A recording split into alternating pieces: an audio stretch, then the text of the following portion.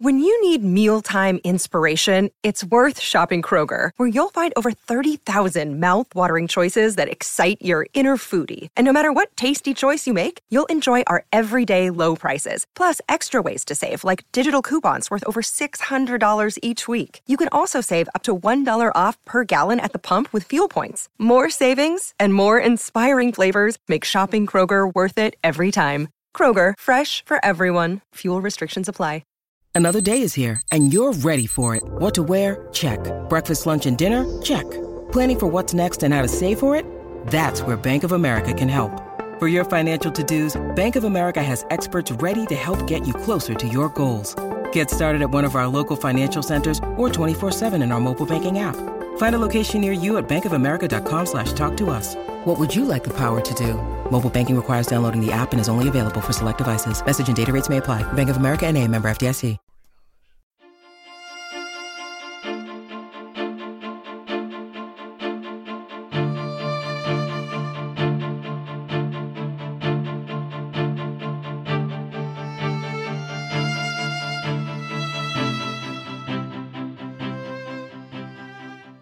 Welcome, everyone, to the new 1001 Sherlock Holmes Stories podcast.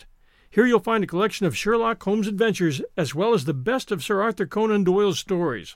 Some from our archives at 1001 Classic Short Stories and 1001 Stories for the Road, and some newly produced, all here for your entertainment. Welcome back, everyone, to 1001 Sherlock Holmes Stories and the best of Sir Arthur Conan Doyle. This is your host, John Hagedorn. Today, a chapter from Arthur Conan Doyle's autobiography. Doyle's book Memories and Adventures was published in 1924. Here we'll cover Chapter 11, Holmes on the Films, Methods of Construction, Problems, Curious Letters, Some Personal Cases, and Strange Happenings. Chapter 11 is titled Sidelights on Sherlock Holmes. Hope you enjoy it. Before I lead the subject of the many impersonations of Holmes, I may say that all of them, and all the drawings, are very unlike my own original idea of the man. I saw him as very tall, quote, over 6 feet, but so excessively lean that he seemed considerably taller, said A Study in Scarlet, end quote. He had, as I imagined him, a thin razor-like face with a great hawksbill of a nose and 2 small eyes set close together on either side of it. Such was my conception. It chanced, however, that poor Sidney Paget, who, before his premature death, drew all the original pictures, had a younger brother whose name I think was Walter, who served him as a model. The handsome Walter took the place of the more powerful but uglier Sherlock, and perhaps from the point of view of my lady readers, it was as well. The stages followed the type set up by the pictures. Films, of course, were unknown when the stories appeared, and when these rights were finally discussed and a small sum offered for them by a French company, it seemed treasure trove, and I was very glad to accept. Afterwards, I had to buy them back again at exactly 10 times what I had received, so the deal was a disastrous one. But now they've been done by the Stoll Company, with Eel Norwood as Holmes, and it was worth all the expense to get so fine a production. Norwood has since played the part on the stage and won the approbation of the London public. He has that rare quality which can only be described as glamour, which compels you to watch an actor eagerly even when he's doing nothing. He has the brooding eye which excites expectation, and he has also a quite unrivaled power of disguise. My only criticism of the films is that they introduce telephones, motor cars, and other luxuries of which the Victorian Holmes never dreamed. People have often asked me whether I knew the end of a Holmes story before I started it. Of course I do. One could not possibly steer a course if one did not know one's destination. The first thing is to get your idea. Having got that key idea, one's next task is to conceal it and lay emphasis upon everything which can make for a different explanation. Holmes, however, can see all the fallacies of the alternatives and arrives more or less dramatically at the true solution by steps which he can describe and justify. He shows his powers by what the South Americans now call Sherlock Holmitos, which means clever little deductions which often have nothing to do with the matter in hand, but impress the reader with a general sense of power. The same effect is gained by his offhand allusion to other cases. Heaven knows how many titles I've thrown about in a casual way, and how many readers have begged me to satisfy their curiosity as to Rigoletto and his abominable wife, The Adventure of the Tired Captain, or The Curious Experience of the Patterson Family in the Island of Ufa. Once or twice, as in The Adventure of the Second Stain, which in my judgment is one of the neatest of the stories, I did actually use the title years before I wrote a story to correspond. There are some questions concerned with particular stories which turn up periodically from every quarter of the globe. In The Adventure of the Priory School, Holmes remarks in his offhand way that by looking at a bicycle track on a damp moor, one can say which way it was heading. I had so many remonstrances upon this point, varying from pity to anger, that I took out my bicycle and tried. I had imagined that the observations of the way in which the track of the hind wheel overlaid the track of the front one, when the machine was not running dead straight, would show the direction. I found that my correspondents were right, and I was wrong, for this would be the same whichever way the cycle was moving. On the other hand, the real solution was much simpler, for on an undulating moor the wheels would make a much deeper impression uphill and a more shallow one downhill, so Holmes was justified of his wisdom after all. Sometimes I have got upon dangerous ground where I have taken risks through my own want of knowledge of the correct atmosphere. I have, for example, never been a racing man, and yet I ventured to write Silver Blaze, in which the mystery depends upon the laws of training and racing. The story is all right, and Holmes may have been at the top of his form, but my ignorance cries aloud to heaven. I read an excellent and very damaging criticism of the story in some sporting paper, written clearly by a man who did know, in which he explained the exact penalties which would have come upon everyone concerned if they had acted as I described. Half would have been in jail, and the other half warned off the turf forever. However, I have never been nervous about details, and one must be masterful sometimes. When an alarmed editor wrote to me once, "There is no second line of rails at that point," I answered, "I make one." On the other hand, there are cases where accuracy is essential. I do not wish to be ungrateful to Holmes, who has been a good friend to me in many ways. If I have sometimes been inclined to weary of him, it is because his character admits of no light or shade. He is a calculating machine, and anything you add to that simply weakens the effect. Thus the variety of the stories must depend upon the romance and compact handling of the plots. I would say a word for Watson also, who in the course of 7 volumes never shows one gleam of humor or makes one single joke. To make a real character, one must sacrifice everything to consistency, and remember Goldsmith's criticism of Johnson, that he would make the little fishes talk like whales. I do not think that I ever realized what a living, actual personality Holmes had become to the more guileless readers, until I heard of the very pleasing story of the charbonks of French schoolboys who, when asked what they wanted to see first in London, replied unanimously that they wanted to see Mr. Holmes's lodgings in Baker Street. Many have asked me which house it is, but that is a point which, for excellent reasons, I will not decide. There are certain Sherlock Holmes stories, apocryphal I need not say, which go round and round the press and turn up at fixed intervals with the regularity of a comet. One is the story of the cabman who is supposed to have taken me to a hotel in Paris.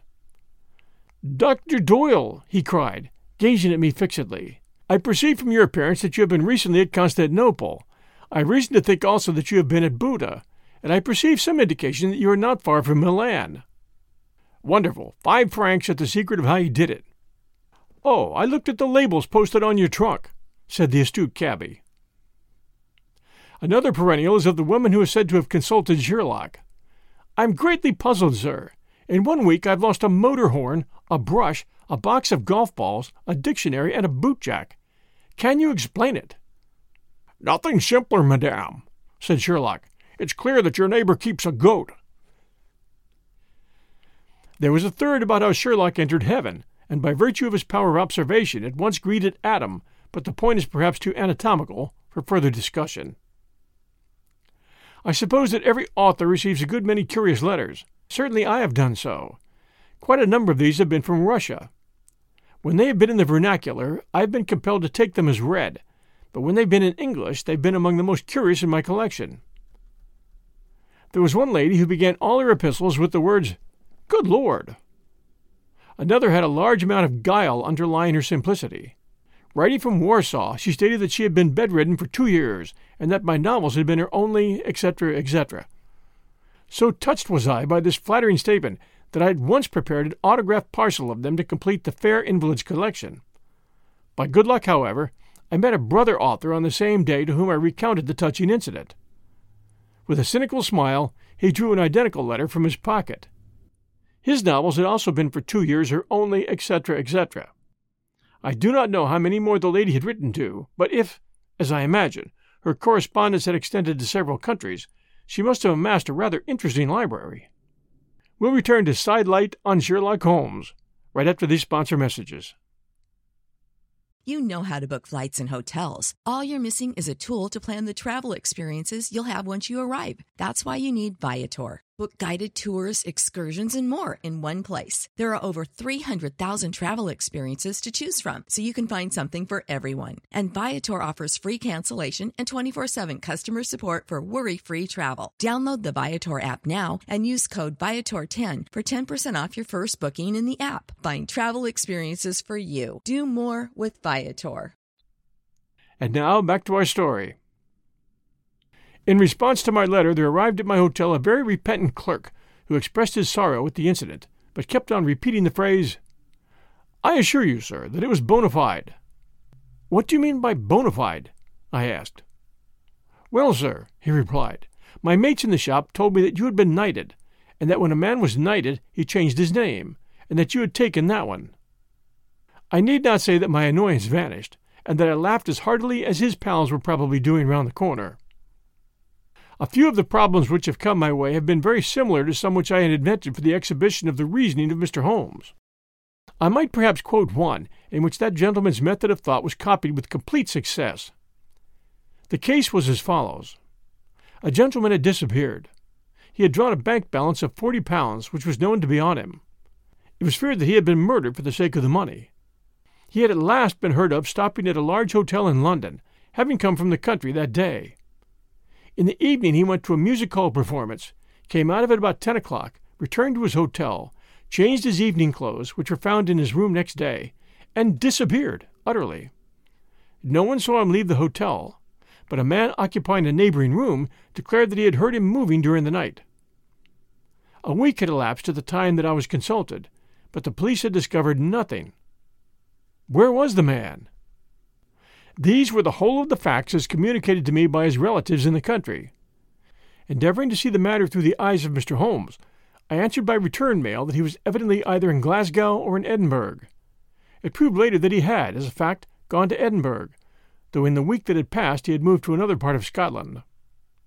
There I should leave the matter, for, as Dr. Watson has often shown, a solution explained is a mystery spoiled. At this stage the reader can lay down the book and show how simple it all is by working out the problem for himself. He has all the data which were ever given to me. For the sake of those, however, who have no turn for such conundrums, I will try to indicate the links which make the chain. The one advantage which I possessed was that I was familiar with the routine of London hotels, though I fancy it differs little from that of hotels elsewhere. The first thing was to look at the facts and separate what was certain from what was conjecture. It was all certain except the statement of the person who heard the missing man in the night. How could he tell such a sound from any other sound in a large hotel? That point could be disregarded if it traversed the general conclusions. The first clear deduction was that the man had meant to disappear. Why else should he draw all his money? He had got out of the hotel during the night. But there is a night porter in all hotels, and it is impossible to get out without his knowledge when the door is once shut. The door is shut after the theatre-goers return, say at 12 o'clock. Therefore the man left the hotel before 12 o'clock. He had come from the music hall at 10, had changed his clothes, and had departed with his bag. No one had seen him do so. The inference is that he had done it at the moment when the hall was full of the returning guests, which is from 11 to 11:30. After that hour, even if the door was still open, there were few people coming and going, so that he with his bag would certainly have been seen. Having got so far upon firm ground, we now ask ourselves why a man who desires to hide himself should go out at such an hour. If he intended to conceal himself in London, he need never have gone to the hotel at all. Clearly, then, he was going to catch a train which would carry him away. But a man who is deposited by a train in any provincial station during the night is likely to be noticed, and he might be sure that when the alarm was raised, and his description given, some guard or porter would remember him. Therefore, his destination would be some large town which he would reach as a terminus where all his fellow passengers would disembark and where he would lose himself in the crowd.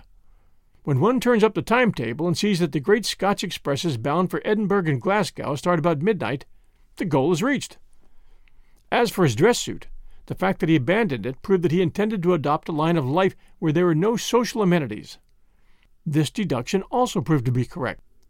I quote such a case in order to show that the general lines of reasoning advocated by Holmes have a real practical application to life.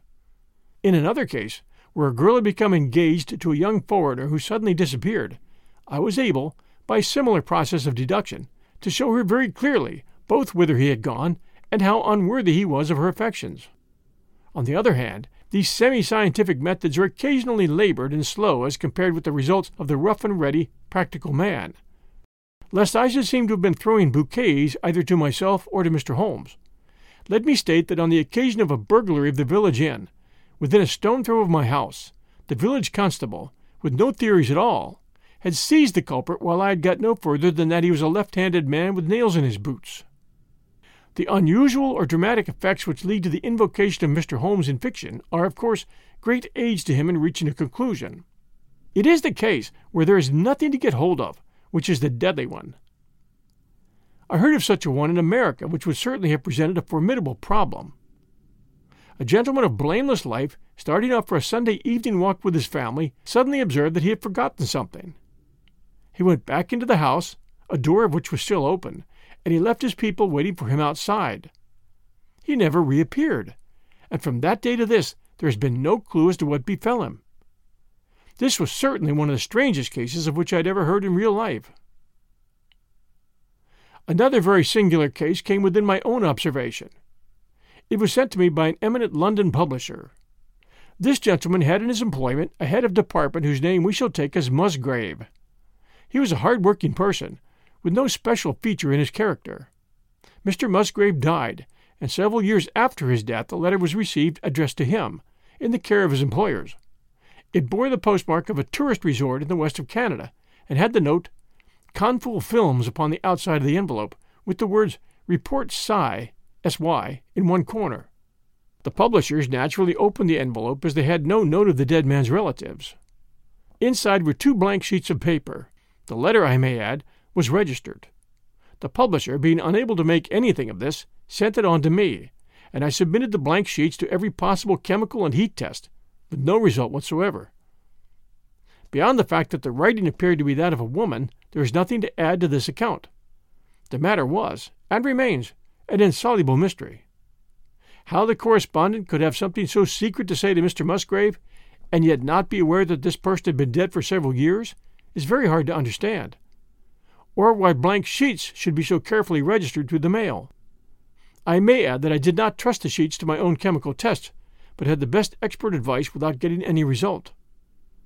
Considered as a case, it was a failure, and a very tantalizing one. Mr. Sherlock Holmes has always been a fair mark for practical jokers, and I have had numerous bogus cases of various degrees of ingenuity, marked cards, mysterious warnings, cipher messages, and other curious communications. It is astonishing the amount of trouble which some people will take with no object save a mystification. Upon one occasion, as I was entering the hall to take part in an amateur billiard competition, I was handed by the attendant a small packet which had been left for me. Upon opening it, I found a piece of ordinary green chalk such as is used in billiards. I was amused by the incident, and I put the chalk into my waistcoat pocket and used it during the game. Afterward, I continued to use it until one day, some months later, as I rubbed the tip of my cue, the face of the chalk crumbled in, and I found it was hollow. From the recess thus exposed, I drew out a small slip of paper with the words, "From Arsène Lupin to Sherlock Holmes." Imagine the state of mind of the joker who took such trouble to accomplish such a result. One of the mysteries submitted to Mr. Holmes was rather upon the psychic plane, and therefore beyond his powers. The facts, as alleged, are most remarkable, though I have no proof of their truth, save that the lady wrote earnestly and gave both her name and address. The person, whom we'll call Mrs. Seagrave, had been given a curious second-hand ring, snake-shaped and dull gold. This she took from her finger at night. One night she slept with it on and had a fearsome dream in which she dreamed to be pushing off some furious creature which fastened its teeth into her arm. On awakening, the pain in the arm continued, and next day the imprint of a double set of teeth appeared upon the arm, with one tooth of the lower jaw missing. The marks were in the shape of blue-black bruises, which had not broken the skin. "I do not know," says my correspondent, "what made me think the ring had anything to do with the matter, but I took a dislike to the thing and did not wear it for some months, when, being on a visit, I took to wearing it again. To make a long story short, the same thing happened, and the lady settled the matter forever by dropping her ring into the hottest corner of the kitchen range. This curious story, which I believe to be genuine, may not be as supernatural as it seems. It is well known that in some subjects a strong mental impression does produce a physical effect. Thus, a very vivid nightmare dream with the impression of a bite might conceivably produce the mark of a bite. Such cases are well attested in medical annals. The second incident would, of course, arise by unconscious suggestion from the first. Nonetheless, it is a very interesting little problem, whether psychic or material. Buried treasures are naturally among the problems which have come to Mr. Holmes. One genuine case was occupied by a diagram here reproduced. It refers to an Indiaman which was wrecked upon the South African coast in the year 1782. If I were a younger man, I should be seriously inclined to go personally and look into the matter. The ship contained a remarkable treasure, including, I believe, the old crown regalia of Delhi. It is surmised that they buried these near the coast, and that this chart is a note of the spot. Each Indiaman in those days had its own semaphore code, and it is conjectured that the 3 marks upon the left are signals from a 3-armed semaphore. Some record of their meaning might perhaps even now be found in the old papers of the India Office. The circle upon the right gives the compass bearings. The larger semicircle may be the curved edge of a reef or of a rock. The figures above are the indications of how to reach the X which marks the treasure. Possibly they may give the bearings as 186 feet from the 4 upon the semicircle. The scene of the wreck is a lonely part of the country, but I should be surprised if sooner or later someone does not seriously set to work to solve the mystery. Indeed, at the present moment, there is a small company working to that end. I must now apologize for this digressive chapter and return to the orderly sequence of my career. Thanks for joining us for this unique story, Sidelight on Sherlock Holmes, from the book Memories and Adventures by Arthur Conan Doyle. We do appreciate reviews very much, and we have a few we'd like to share. The first 5 stars from Fran. Well read with a pleasant voice, with just enough drama. That one from Fran's a star, Apple Podcast, Australia. And this one, excellent, 5 stars. My favorite podcast. From this woman so judgy, Apple Podcast, US. And this one, 5 stars, great podcast for Sherlock fans. I can't get enough of this podcast. I play it at work and when I'm commuting to work. I've listened to almost all recordings and wait every week for the next one. I really appreciate what you do, Mr. John. Keep up the good work. Down from Aaron, 123, Apple Podcast, Canada. And this one, favorite Holmes podcast, 5 stars. This is my favorite Holmes podcast I've found. Even now, when I read Holmes stories, your voices for Watson and Sherlock are the ones I hear in my head. Nice work. Down from D.W. Wooden, Apple Podcast, U.S. Thank you all so very much for taking the time to leave these reviews. They really help us a lot. They tell us where you're from and why you enjoy our show. And that also helps new listeners find us. Thank you so much. We'll be back next Sunday night at 6 p.m. Eastern Time with a brand new Sherlock Holmes adventure. Until then, everyone, stay safe, and we'll be back soon.